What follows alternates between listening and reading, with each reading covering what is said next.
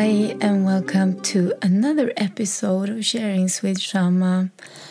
And I think that this is going to be my most difficult one.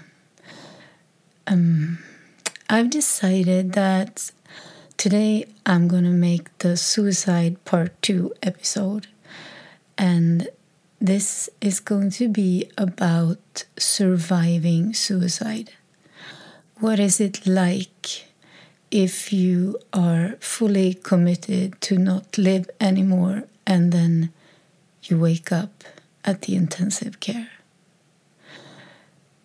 Today is February 1st when I'm recording this, and I know 5 years ago these were some of the darkest days in my life, and it's almost 5 years ago actually when I woke up in the intensive care.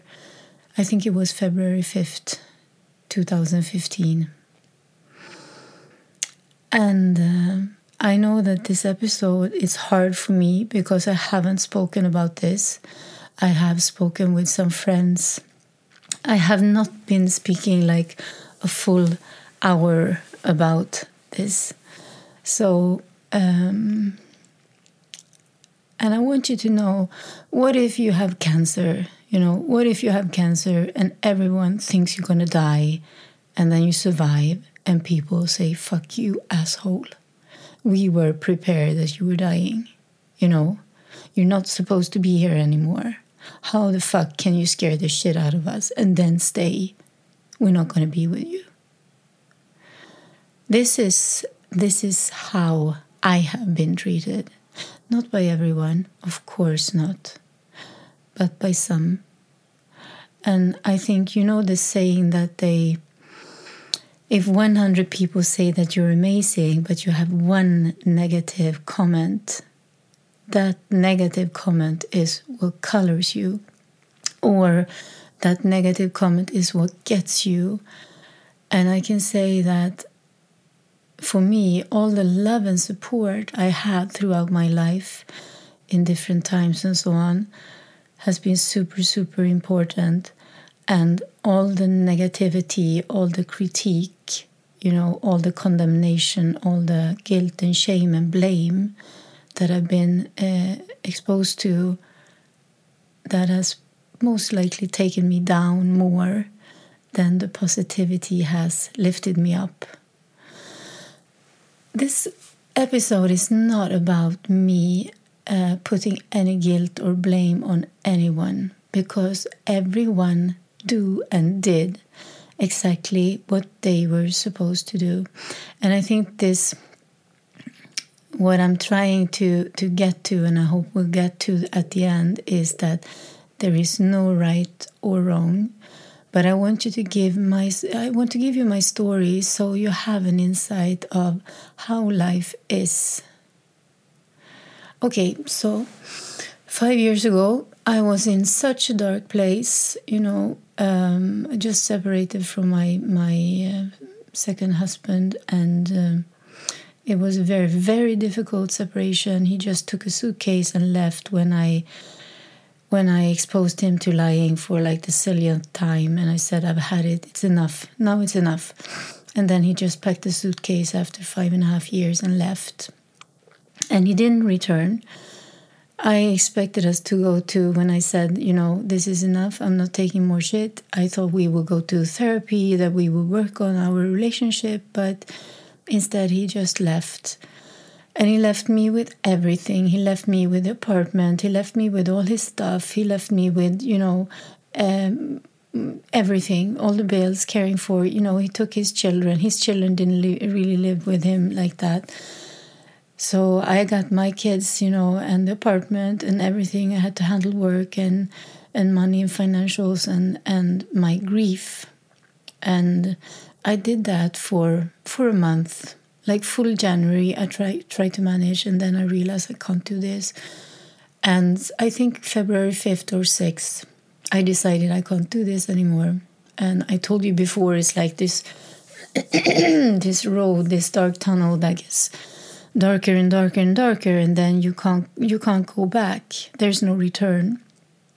And the thing is that I woke up at the intensive care, and it's not like you commit suicide. It's not like you have a severe suicide attempt when you are, committed to not live anymore, that you have a plan.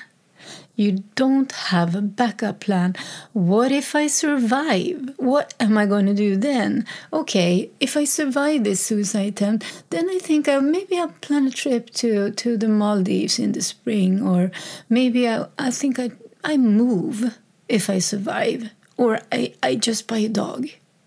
You don't have a backup plan.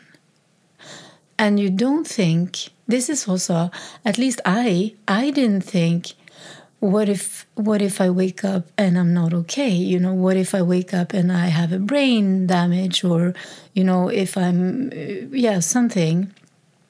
You don't think. I just want you to know that when you commit suicide, you don't think about life after suicide, because in your mind, there is no life after suicide. So you don't think about your parents or your children and how they're going to manage and see this and that. And you don't think about what's going to happen to your work and your dogs. And, you don't have a backup plan. And you definitely don't have a backup plan. What if I survive? At least I didn't. So when I woke up in the intensive care, I had one of my sisters, I had two colleagues from work, and I had 3 friends sitting there. No, 2 friends. So I had 5 beautiful women sitting there when I wake up. And I wake up and I see them and I'm like, what is this? And then I fall back again into some kind of unconsciousness. And then I wake up again. And that time, I know this is going to be emotional. I feel my voice is already quite strained, and I hope you can bear it. I woke up and then I'm awake. And then the doctor comes in. When she sees that I'm awake, she says, okay, everyone, get out of here. And my friends and sisters, they leave the room. And she looks at me and she says, do you know what you have done? And I'm like, I haven't spoken, yet.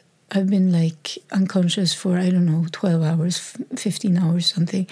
I haven't spoken. And she's screaming at me. She's yelling. And she said, do you know what you have done? Do you have any idea how close you were? And I'm like, what? Do you have any idea? You were seconds. I'm telling you, you were seconds to not be here, to not wake up here. Do you realize that? And I'm like, what? I want you to know, this is important. Look me in the eye. Tell me that you understand what you've done. And I'm, okay. And there I am, a person just shouting at me, telling me what a dreadful thing I've just done, and that she needs me to understand that I almost died. And I'm like, okay. And then I fall back into unconsciousness. And I don't know if this is a procedure. I don't know if this is something they teach doctors. I don't know if this is a routine they have, that when a suicidal, patient wakes up after suicide, you just tell her what a bad person she is. I don't know what you say when in Swedish we say you skäller ut någon. When you just tell someone to just fuck off, and that was what I heard when I woke up in the intensive care. So she felt it was her job to tell me that you almost died. I want you to know that it was this close, and really, really shouting out loud to make me understand. And I remember I was totally shocked. I woke up, I didn't know where I was. She told all my friends and sisters to leave the room, and then she gave me this hard lecture, and I I got scared, super, super scared. And these first days, they are kind of floating in and out of each other. We are moved from the intensive care. We moved to a different, after I am okay, you know, so I can walk and talk and so on. They moved me to a kind of interim psychiatric ward somewhere in Stockholm. I don't know where that is. I went there with my sister. My sister was a darling, really. I went there with my sister, and she went home and she packed some stuff for me, and we were there, and she packed my computer, she packed my yoga mat, she packed my angel cards. And why did she do that?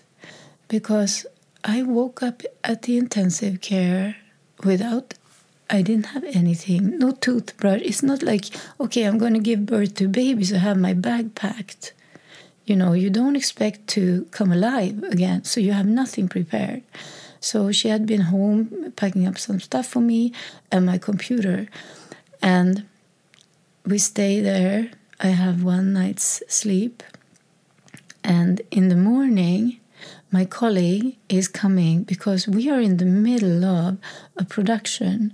So we are in the middle of a heavy work period, you know. And when I wake up and after a day, I am like, okay, I got to fix this, you know. I got to fix this for work. And just to understand that when you wake up after suicide, you don't have a plan. You don't have a plan to be there, but when you are there, you become totally, you're so confused and you're so desperate to kind of fix things again because you know you fucked up big time. So you got to fix things. And one of the things I needed to fix was my work situation and be there for my colleagues. So my sister, she got my computer. And I asked my colleague, she was one of the ones who were at the hospital when I woke up. We're very, very close friends. If she could come and we could work an hour. And I can so see, it's absurd. Here's a person who 1.5 days ago committed suicide, and now she wants to have a work meeting with her colleague at the psychiatric ward, you know. And she comes. She does not, no one questions me, you know, no one of my close ones. They question what I need right now. So she comes, she brings her computer, and we sit down and so on. And at that point, the doctor from this psychiatric ward comes into my room, you know, to check me out.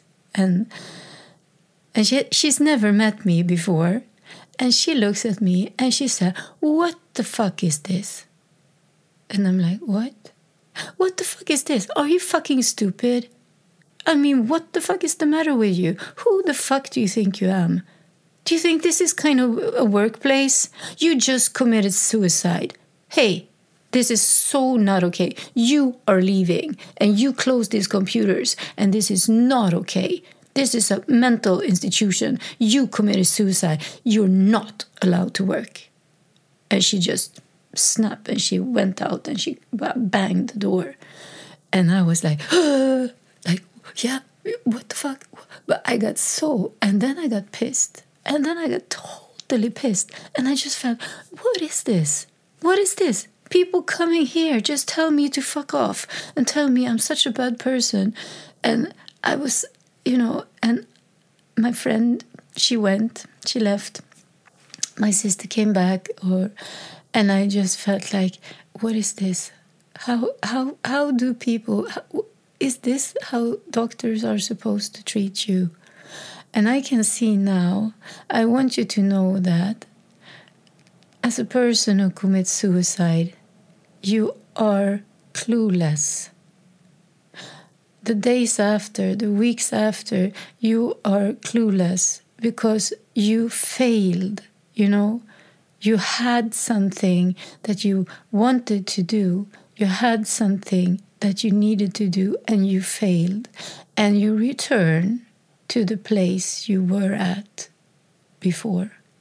But This is the thing. You don't return to the place you were at before. You return to a worse place. The place where I returned to was in a way much, much worse, because now I had to carry the guilt and the shame for what I did. And the professionals around me, the two I've met, they were so clear about telling me what a bad person I was. I don't know if this is routine. I don't know if this happens to many people or everyone, or if it's just me, or if it was my personality. And I know I've been judged a lot in my life because my outside appearance doesn't match my inside, how I feel, how I am. So people have always thought I'm stronger, I can take more. And I honestly can't, These first days, I had friends and family who broke up with me the same day, Two of my absolutely closest people, they never visited me in the hospital. They never called. They didn't see me for 6 months at least, maybe 1.5 years, one of them. And I understand, and I said before, this is not about guilt and blame. I've come to realize it took actually quite a few years for me to realize that we all have a relationship with suicide. We have a relationship with death. We have a relationship with losing people we love. And that relationship, that experience, make us react. And we react the way we need to do to protect ourselves. So my friends and family, the two people I'm talking about who cut me off, and cut me off hard for a very, very long time, their fear, both when it comes to losing people they love in general, and when it comes to losing me, that fear was so big. One of them, she said, a year after, she said that if I am by your side now, you will feel supported, and then you will need the confirmation from me, so you're going to do it again. So I couldn't support you in your act, because then I would trigger you to do it again. And I just felt like I can't understand her point of view at all. I can't. But I understand that she has her point of view for a reason. The other one, she said that when we spoke about this 1.5 years later, so it took 1.5 years, then she cried and she said, I'm sorry for leaving you, sorry for not being there, but I just couldn't stand the thought of losing you, so I had to take you away, I had to remove you. I couldn't live with that pain, So I was better off without you. And I understand that too. It's like what I talked about in the episode of Love and Traumatized People, how we avoid pain. And I think suicide is one of the biggest triggers for people when it comes to pain.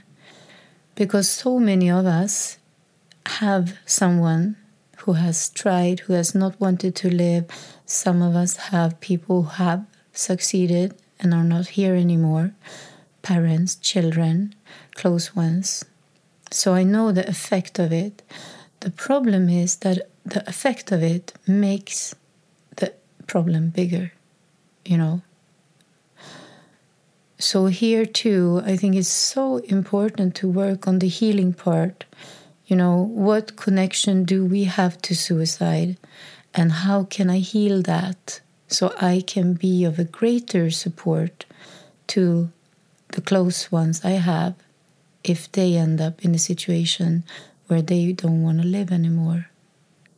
because I feel like I dedicate quite a lot of my time on a daily basis to support people who struggle with life joy and actually are contemplating about suicide. I wouldn't say I coach them. I would say I am a human being in their life with experience. So they rely on me, they trust me that I have something to say. You know, when I say something, they listen because they know I've been there. And I think that this mentality that we have, that people who are suicidal or people who commit suicide and succeed, we stay away from them. We don't hang out with them. We kind of punish them. We blame them. They're going to work their whole entire life to prove themselves worthy of living. They're going to kind of be... we want to diagnose them as mentally unstable, or, you know, to really put them in a different box so we can treat them differently forever. It's like that if you do that and you succeed, or if you are this victim and you don't want to live, then you fucked up so much, so there's really no way back to 100% trust and stability. You're always going to be that, you know, accident waiting to happen. And that is not okay. It's not okay. Because what happens is that view is going to trigger more mental illness. It's going to trigger more grief, more sadness. It's going to trigger more, you know, feelings of being alone and not supported. So, for all of you who has not contemplated suicide, for all of you who has not walked down that dark road, you know, but you have people in your life who has, and you have a difficulty with it. You have a difficulty how to handle, how to touch the topic. You avoid, or you feel you want to distance yourself from them. I beg you from the bottom of my heart, I beg you, look into your own feelings. Look into what is your connection to death and loss. What is your connection to suicide? Is there a way I can heal this? Because the fact is that more and more and more and more and more people are contemplating suicide or actually killing themselves. This is the biggest, you know, reason of death between young people, 15 to 25. It's a growing cause of death. And it's worldwide.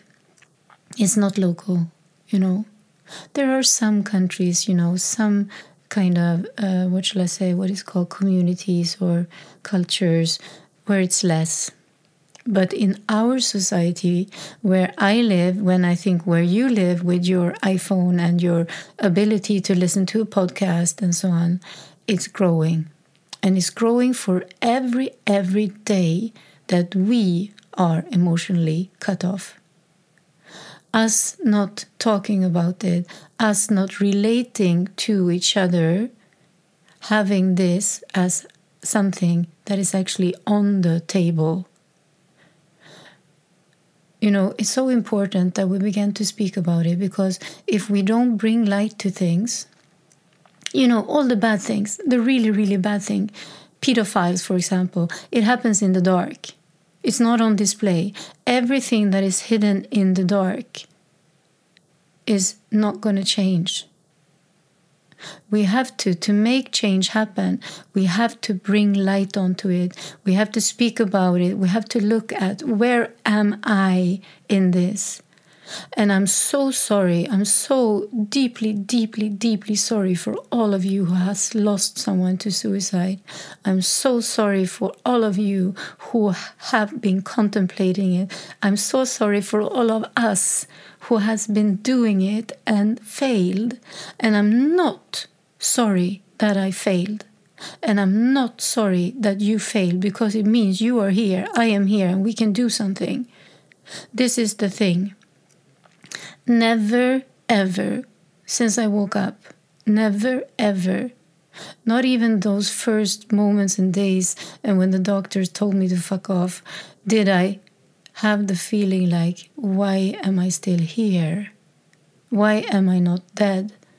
It was never, and this is very, very strange, it was never in my mind the same sadness. I did not wake up to the same grief and sadness. I woke up to something different. And I can say, I have one sister. Now I'm going to cry. I have one sister.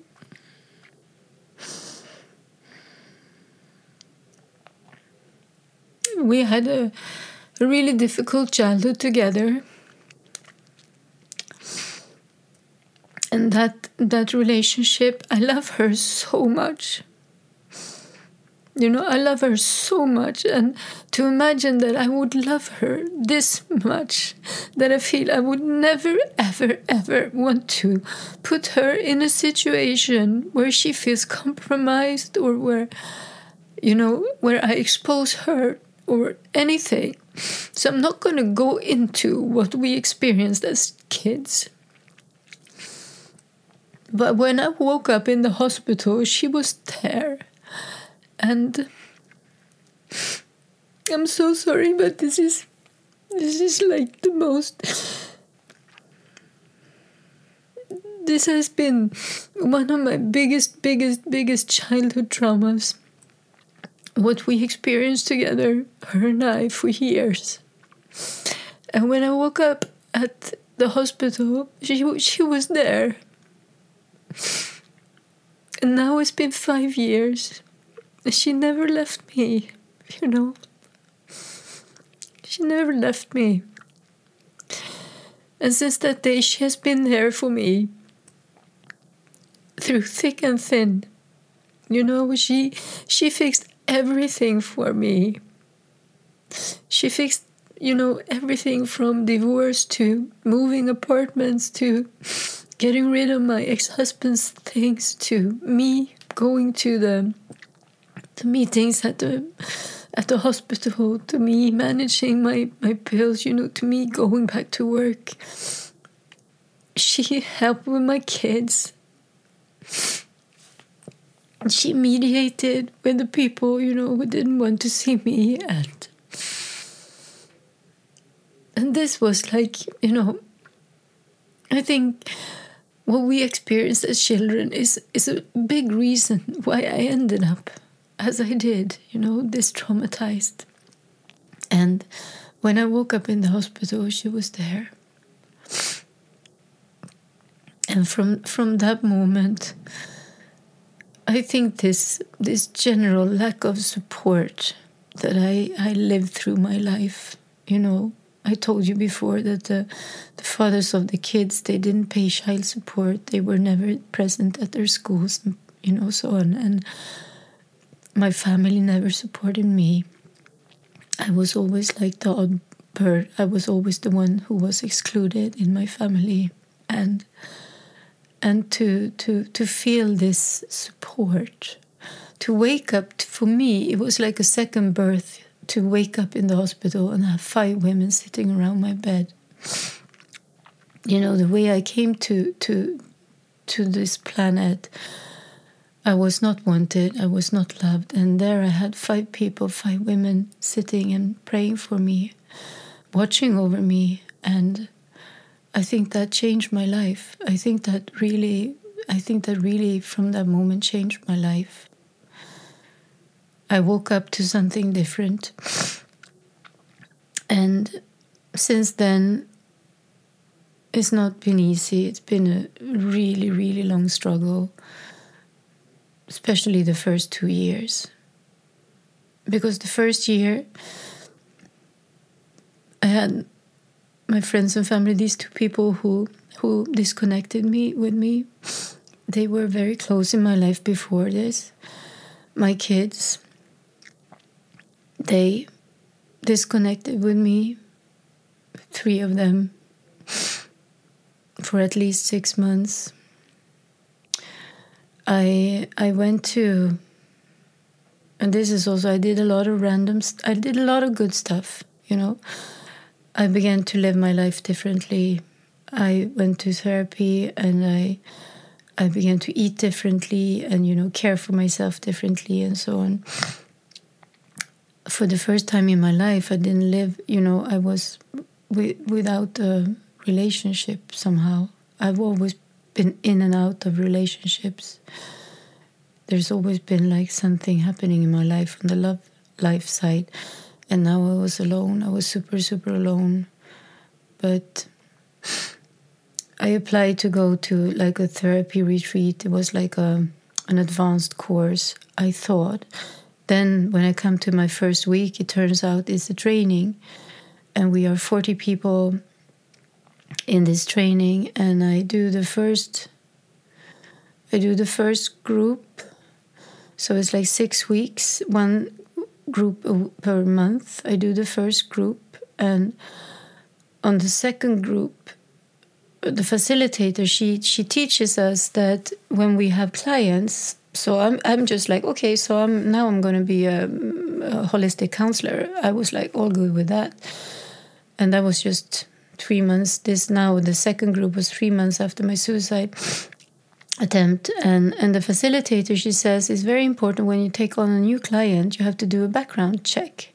So you have to check with them basic stuff. We learned a lot, like we need to know what kind of resources do they have, like do they have a work, relationship, dog, a house or nothing. Maybe if people don't have any resources, we can't work with them because there's so much, if it's a lot of trauma, we need resources. Or is it a possibility to create resources? But we need to do a background checkup on them. And we also need to know a little about their background, she said.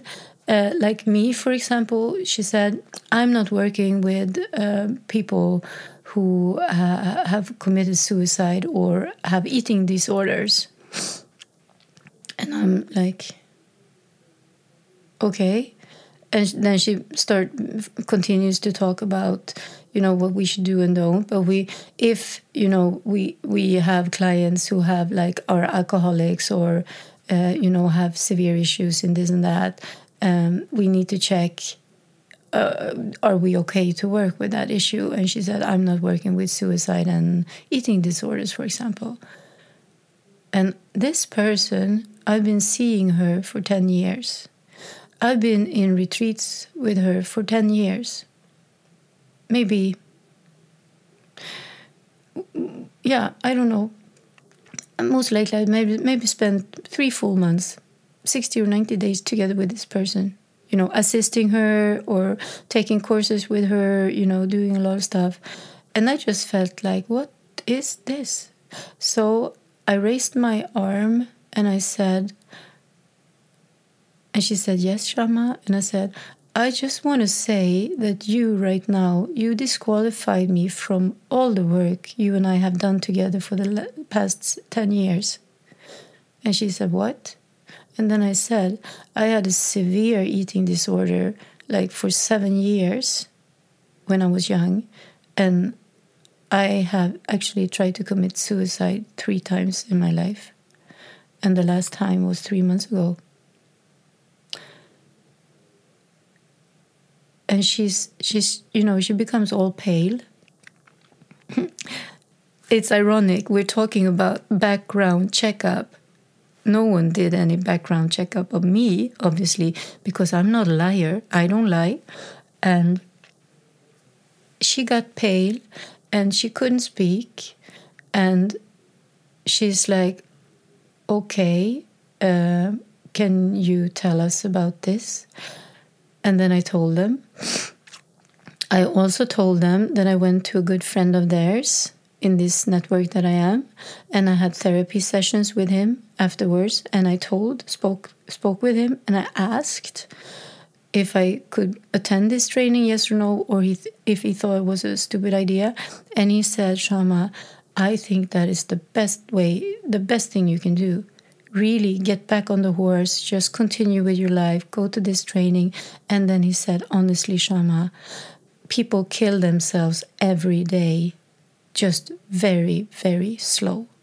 What you did was just like a much faster and humane way. There's no judgment here, People treat themselves like shit every day. Everyone is going for a slow suicide. And he said, you just go to this course. And he is one of their best friends, There's like a facilitator therapist kind of team, and they are best friends. And he said, of course you should go. And I told her also that I've spoken to him and he recommended me to go. So because she asked, why didn't you tell us? And I said, no one asked. No one asked for my background for this course. No one asked anything. And I went to see this person. He said, go, absolutely. So I didn't think I needed. What this turned out to was they had to cut the group. They had to stop everything, everything. Everyone in this group, we're talking about 40 people becoming therapists. 40 people. One girl, she dropped out. She stopped going to the class, She quit the education. A few guys began to bully me, began to treat me really, really, really bad. A lot of, except my two close friends, a lot of people took distance to me. And for the next group, I was not allowed to come back. We don't want you to come back, Shama. And I'm so grateful for, whatever new in me there was. I'm really grateful for them being such assholes as they were. And I'm really grateful because that kicked in some power in me. And I said, this is not okay. Do you know what? This is not okay. The way you're treating me now, the way you're cutting me off, the way you're discriminating me is not okay. And I'm going. I just want you to know, I see you in 2 weeks. And I went. And this course was like in Portugal. I live in Sweden. So it was a flight. It was going there. It was all these hostile people who really hated me by this time. Because now we're entering the third group. And they said, okay, the facilities say, okay, we need to have a meeting with you immediately when you come. Okay. And I found out later that this facilitator, her mom killed herself. So she couldn't handle it. The girl who dropped off from the training, her best friend killed herself. So she couldn't handle it. All the other people who began to bully me and treat me really bad, every one of them had some connection to a person who had committed suicide. So this third group, I was so bullied. The situation reminded me so much of my childhood. And at one point, I just felt like this growing energy, this growing power of, this is not okay. This is not the way. Whatever is happening here, this is not the way.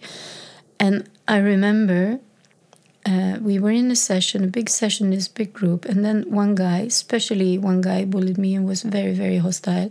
He said, I want to share. So he went up front in the group and he said, I just want to share. I think it's so disgusting that Shama is here. I think it's not right that we have to suffer through this, her being here and this and that. And he says a lot of stuff in front of the group.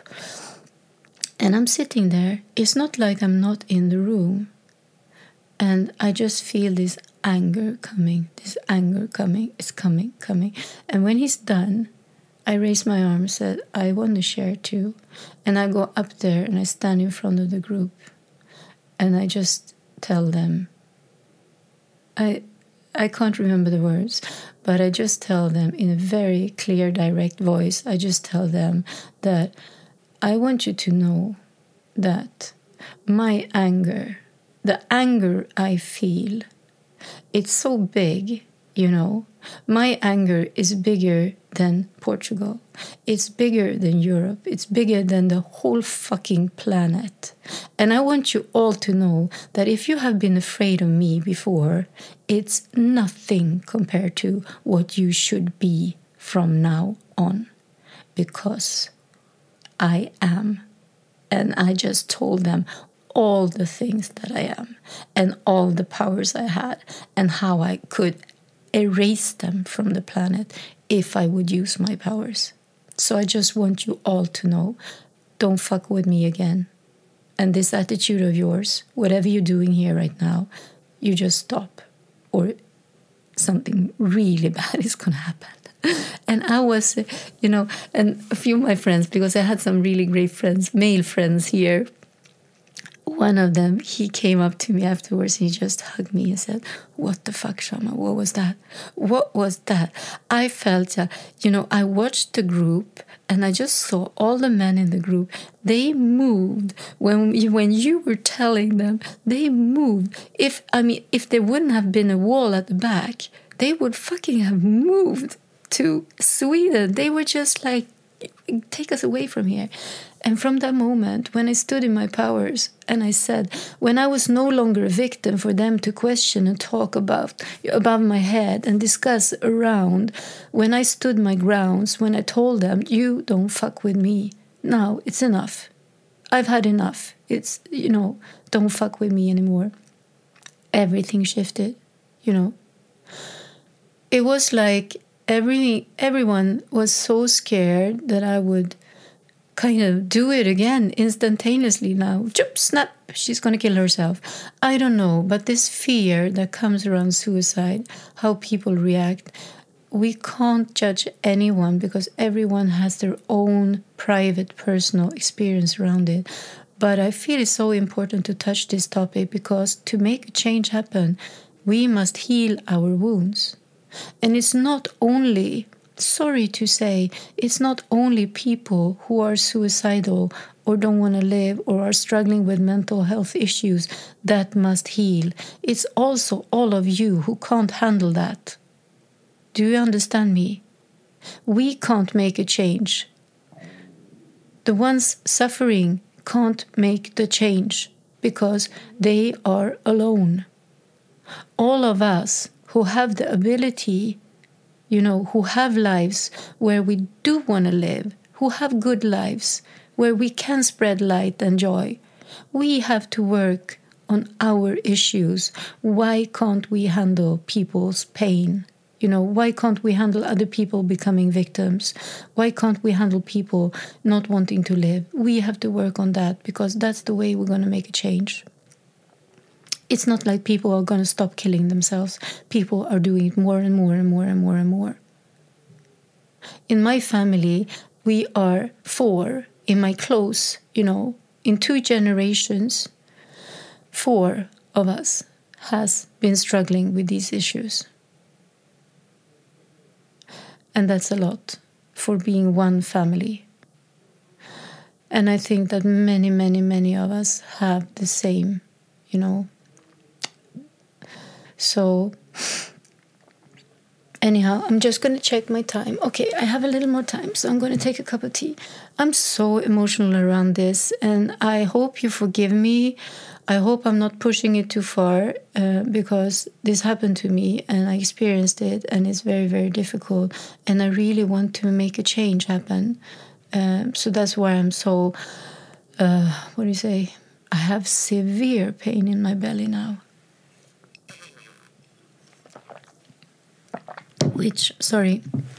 Which means that I know I'm touching something that is very important and also unhealed in me. It's good for me to talk about this. It's good for me to put it out in words. So I continue this training. I finish it. So all of a sudden, I'm a holistic counselor.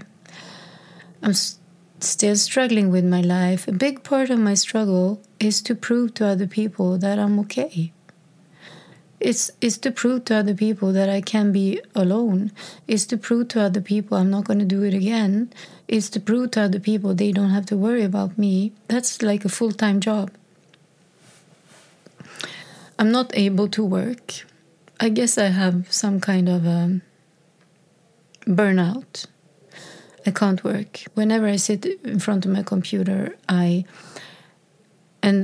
always been like, not workaholic, but I worked a lot, and I have such a high capacity, and now I had no capacity. So I've been like this person who can work 4 hours, do an 8-hour shift on 4 hours, and I've been super proud about that.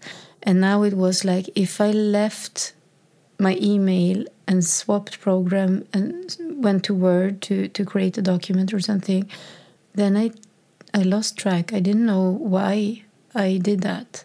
So I could never connect the dots. So it was like in my computer, when I swapped programs, it was like I exited a door and I ended up in a place where I didn't know, why am I here? Why did I change to Photoshop? And I could not remember what program, made me take that action. So it was really, really impossible for me to work. I got an email. I needed to do something. As I could read, I could see the instructions, so I did what I was supposed to do. But when I left the email, I lost it. It wasn't with me anymore. So it was impossible for me to work. I also had a lot to do. I had to move, pack up the whole apartment. I had to get a new apartment, of course.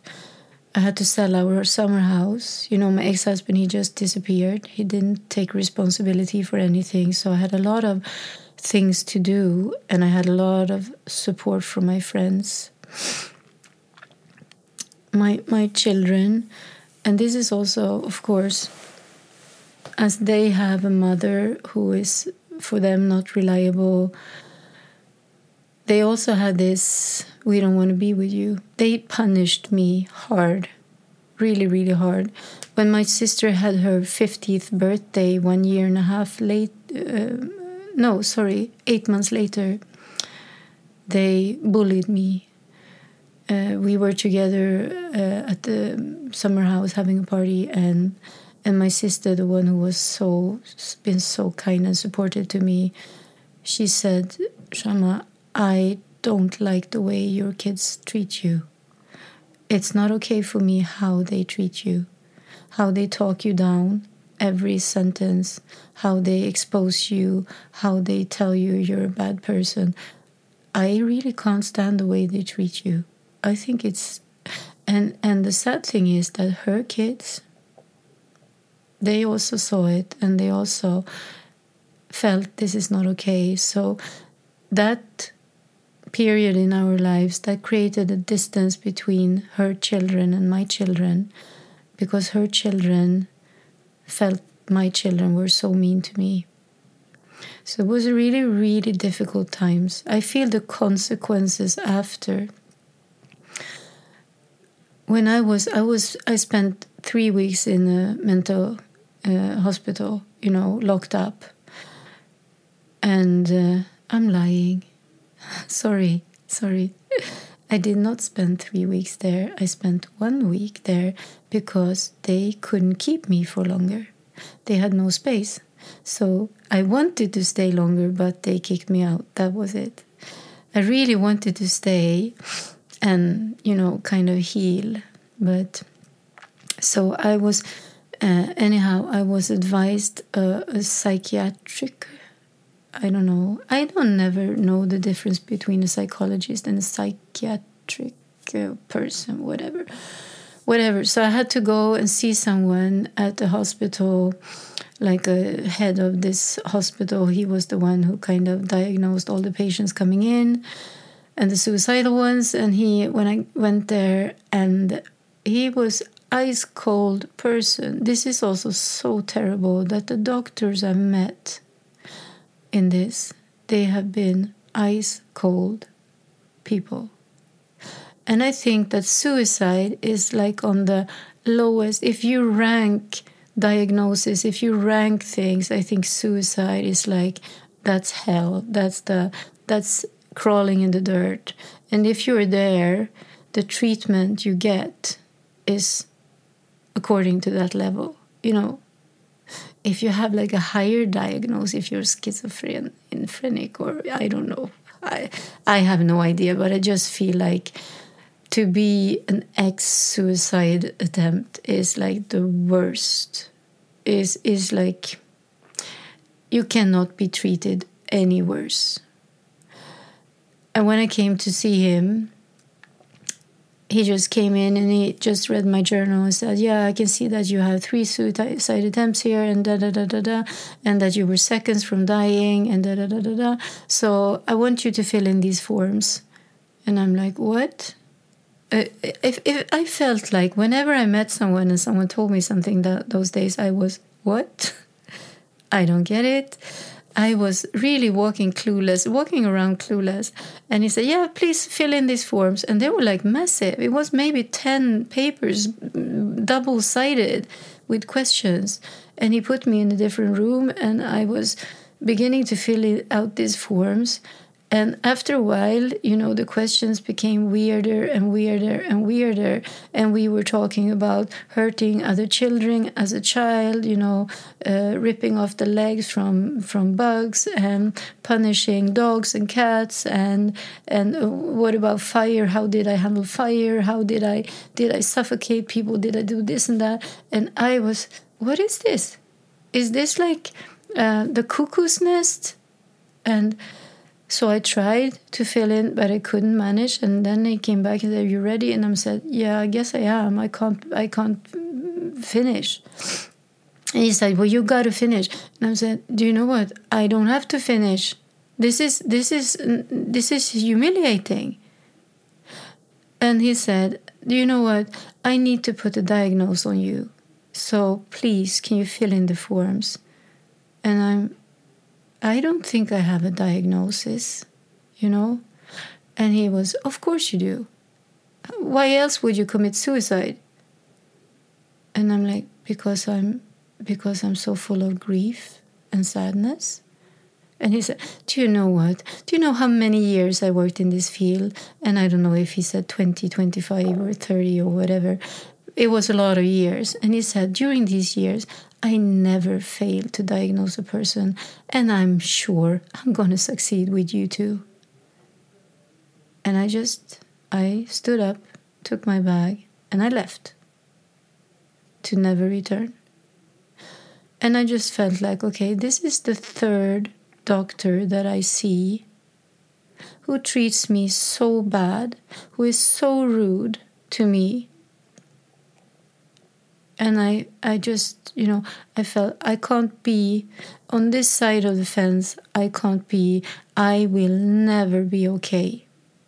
If I hang out with these people and do what they tell me to do, I'm fucked. So I left. I continued with the medication I was on, the antidepressants, and they were super good for me. You know, I began to wake up in the morning feeling okay. There was a shift in my chemistry. I began to, really work really, really hard with supplements and exercise and treating myself well and changing my life, I surrounded myself with my girlfriends, my positive girlfriends, the ones who loved me.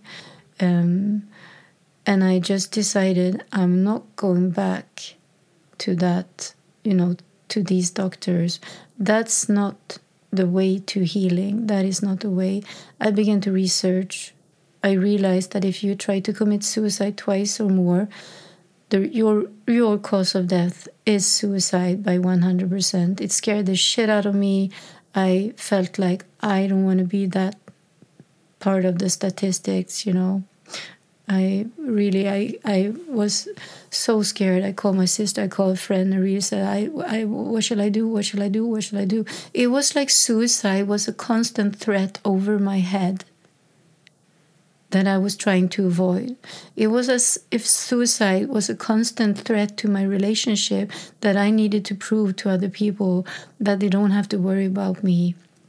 It was such pressure to continue living after this because of the way I was treated, And I feel that we must take on a different approach, when it comes to suicide. What is it? It's the same. We need to take on a different approach when it comes to addicts. What do people who commit suicide need, And for me, I have a dream. And for all of you with lots of money, can you help me fulfill my dream? I want to create walk-in clinics for people who are struggling with mental health, mental issues. I want to have a place to go where you are met with kindness and understanding, when there is like a concrete, when you're like, this is okay, good, this is how we do it. We do your blood test, we do your examination, we check up your background, you tell us your story, we really check you in, and we treat you, and here is the gym, here's the coffee place, here are the groups for sharings, here are the 12 steps meeting, here's the yoga, here's the meditation, a facility, a clinic with everything good, where people who are mentally ill are treated well. And they're treated with love and kindness and support and understanding that something took you here. Something brought you to us. And that something has not been easy. And we are here to support you. Because what I found was that the something that brought me to suicide, no one gave a fuck about. The fact that I tried to commit suicide was the lowest kind of action to take. And now you need to suffer for putting your friends and family into this situation. And now you need to prove yourself for the rest of your life that you can be trusted, which we will never trust you anyhow, even if you are trustworthy. And we're going to medicate you and put the diagnosis on you so we can feel safe. Okay? You jeopardized our lives, and now you have to take the steps for us to feel safe. Okay? That's your job from now. And actually, this is not healing the world. This is not helping anyone. I really feel when I talk about this that I would like to create centers, I would like to create the first walk-in clinic, the first center in Stockholm, where people who are struggling can come and be met with kindness and love and support. When we take care of everything that is needed to be taken care of, because a suicidal person has a chemistry inside that is totally crazy, There's so much. There's most likely addiction connected to it also. There can be a lot of abuse. There can be a lot of, traumas that therapy can work on. There's so much we can do. And to have this, there's no coincidence that all the artists, artists are creative people. What's creative people doing? They create often out of pain, And there's so much drugs. There's so much in young people now these days. There's so much drugs. And drugs is not elevating our moods, There's so much we can do just when it comes to information. Just when it comes to information of how things affect our bodies. If we're not feeling happy, if we're feeling low, how can we change that? Just with what we eat and drink and move and think. What happened to you as children? People who commit suicide, they did not have like a super perfect, bright childhood. Everything functioned. Mom and dad loved me, and I was never bullied kind of growing up. something happened to you. And it's also, it can be a life crisis, as an adult, when you lose it. And when I say when you lose it, it's not like you go from crisis to suicide. Something happens in your brain. Something happens chemically. Your serotonin levels drop. Something happens that makes you take these steps. And I think they can happen snap really fast, as they do for me, or they can go on for years and years and years, I had a friend because he committed suicide a couple of years back, and he was struggling for as long as, people can remember with his mental health. And he did a lot of drugs. And then he began to medicate, and the medication didn't turn out well. So one day he committed suicide. And that was 2 years ago. I know that things that could have been different for him. And I know his childhood was not okay. Totally not okay. So there's so much that could have been done, when he was young, when he was maybe 18, instead of him becoming 40 and then doing it, struggling his whole life. And I'm thinking, all these young people, 15 to 25, are we just going to say it's okay? Are we not going to offer them somewhere to go?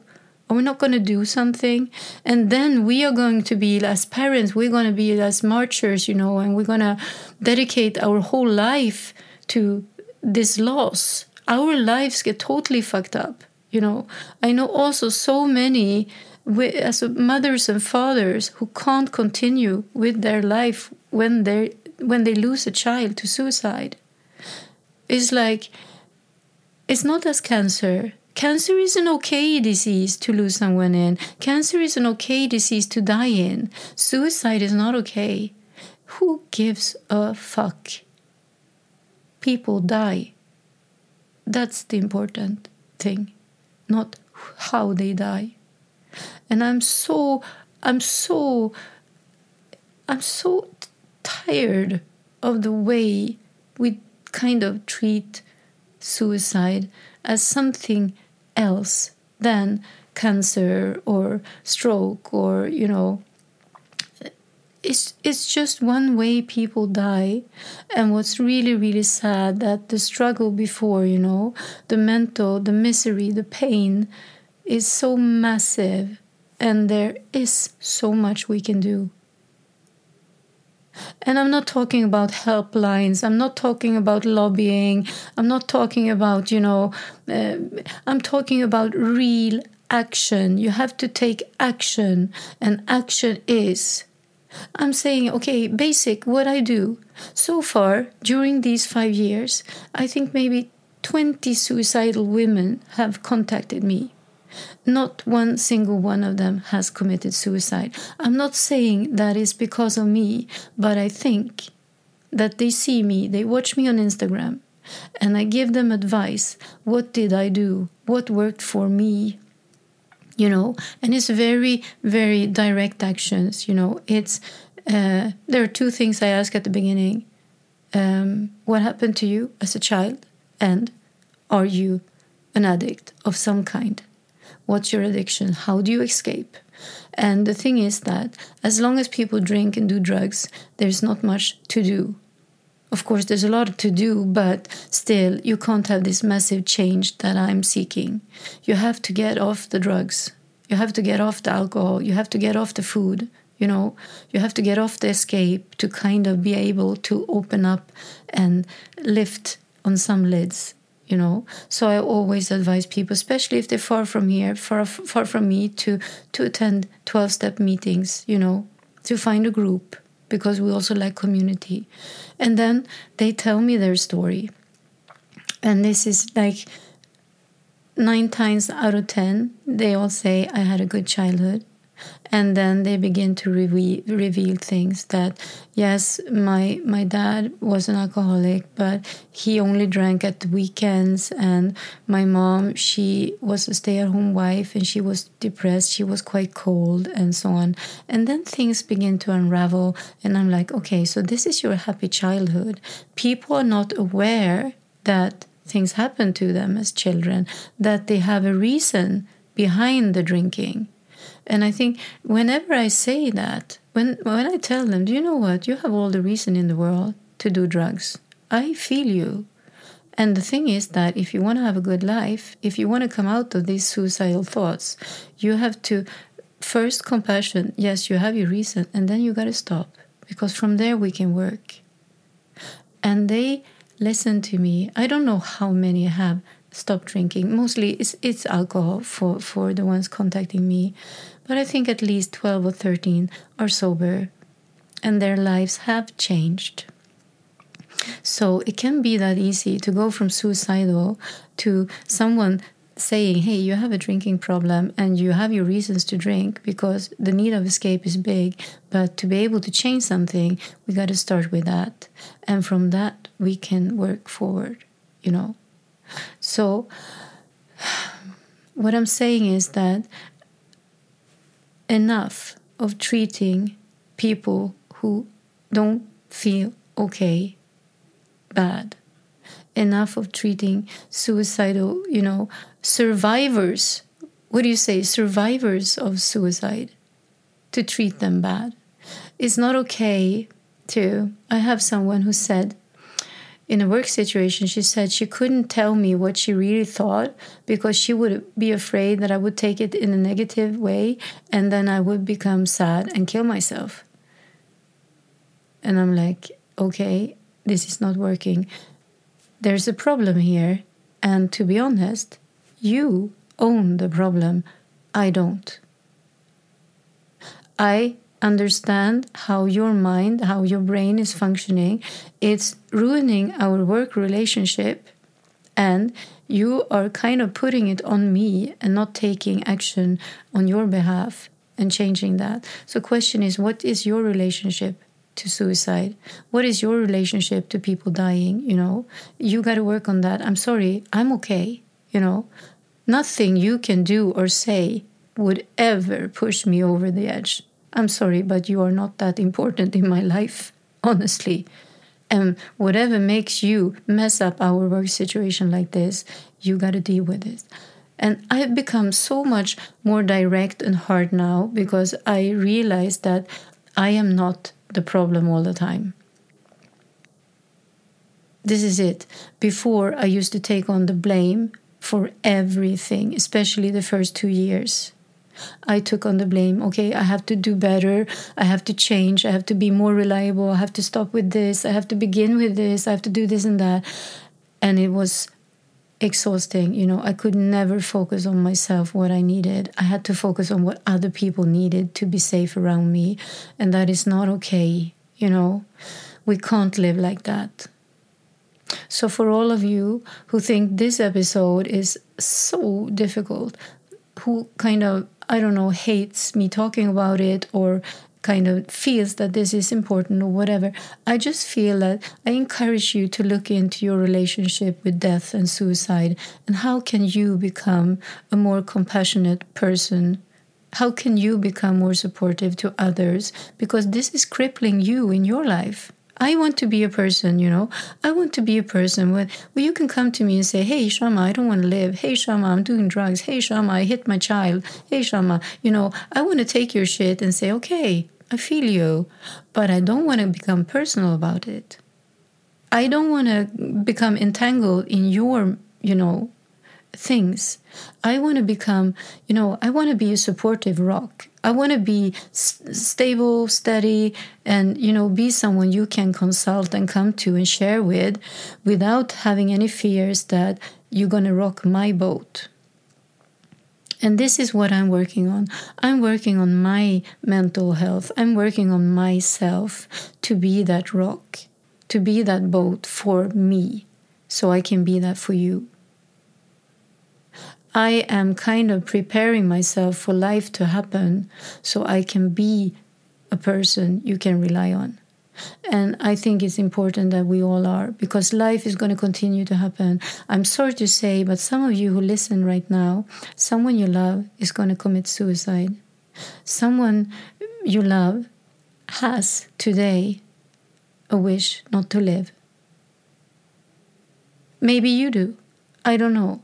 We can't neglect this. We can't, disregard it. We can't pretend it's not happening. And we can't pretend it's not our problem, because we are the other side of the coin.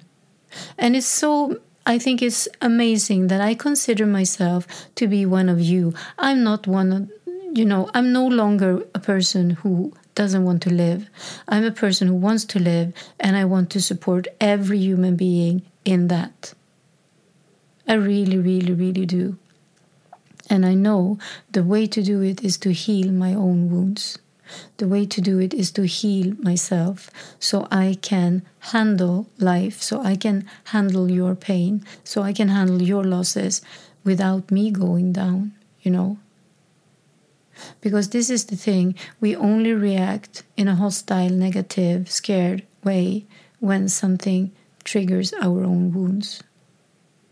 So, yeah, there's so much I can say about this. There's so much. I mean, during these years, so much shit has happened to me. I have felt guilt-tripped so many times. I have been accused. I have been put down. And I can just say that every time it happens, in the beginning, I got really sad. I felt like a victim.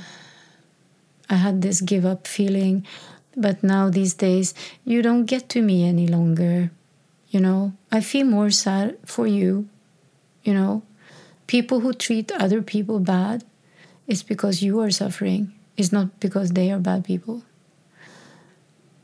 So I've come to a point in my life where 5 years later, I don't think people around me are afraid that I'm going to kill myself. I can at times be scared when I go down, when I become anxious, something happens to me, and I feel, because I'm not 100% sure how low I can go without coming up fast.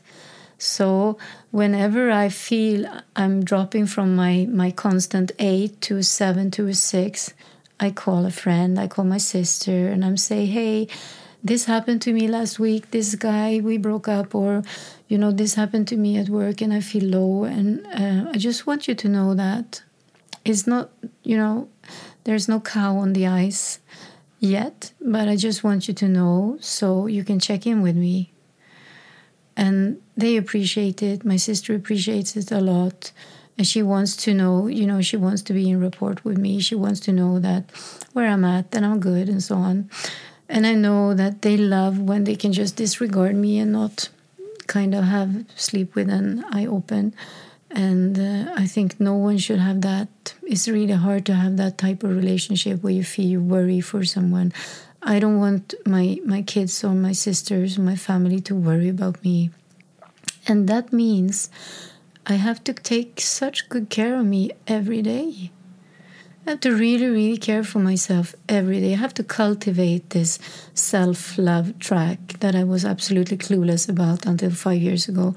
I have to cultivate it. I have to elevate it. I have to really think and feel what makes me happy, what makes my heart jump, and find that, because it's very, very important to me.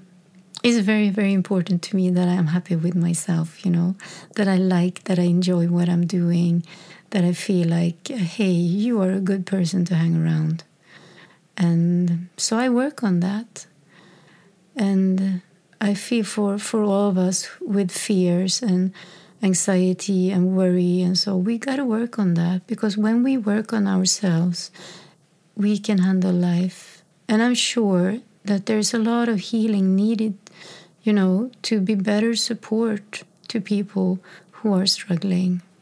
I'm not saying that other people are anyone's responsibility. That's like a cliche. you say you can't take responsibility for other people. But honestly, in reality, that's not true. You know, when my kids suffer, when they are in pain, I feel absolutely responsible. I feel it's my job to support them. It's like really, it's in my core, it's in my DNA. These are my children. If my friends or sisters have something, I feel I want to go there. I want to support them. And if someone dies, if we lose someone to suicide, it's never our fault, you know? It's not like because of you or something. It's not that responsibility I'm talking about. I'm talking about being a human being to other human beings and being supportive and being in a community of other people and feeling like, you know, it's building something. By healing ourselves, we can build a place where it's easier to not be happy and successful all the time, where it's easier, you know, it's okay that you are not on a constant 8. It's okay that you are on a 2 or 3, because we can handle it. You know, we feel you, we see you. Come over, have a cup of tea, have a hug, stay over, you know, sleep in my bed for a few nights. I see you, and I can handle it. That's the kind of community I would like us to create, you know, to heal ourselves so we can be for each other. That's what I would want to create. So it's always so hard to end this. This is Suicide episode 2. For sure, there are going to be more, for sure. And I hope I'm not putting any blame on anyone, because guilt and blame and shame are actually not true. It's not the truth about anything. The only thing that is true, you know, if there's fear, you come with guilt and blame and shame. They go together. But if there's love and compassion, they just disappear. So I'm saying this, all I'm telling today is with tremendous love for all of humanity, and I wish us all to support ourselves and others in a better way, you know. And I'm just sharing my experience of suicide and how difficult it was to wake up afterwards, because you don't have a plan. Yeah, and you actually wake up to a worse place. So in general, more love and care, less fear. Fear, guilt, shame, blame doesn't belong to suicide. Love and care and support does. That's more or less, that's my final words. Feelings that go with suicide is love and support and compassion. Okay, beautiful people. This was really tough on me. Really, really tough on me. But I hope that we together can make a change. If you have any really, really wealthy people, you know someone, I know, this is so sad. I know so many rich people, and they don't care much about others, unfortunately. I don't know what it costs to create a walk-in clinic, a center, you know, like this. I would like to start the first one in Stockholm. But if you know anyone who would like to finance this, please tell them to send me an email. It would be my pleasure, really, to do this. And I think if we can do one in Stockholm, it can be a pilot, and then we can just create them in every city all over the world, and we can make a big, big, big change. My email address for all these general, you know, angels who are going to email me is shamaperson@gmail.com. You can always send me a voice message on Instagram. I love it. You know I love it. And any feedback you have, just bring it my way. Okay, I wish you all a lovely morning, day, evening, wherever you are at. And thank you so much for listening to me. Okay, puss.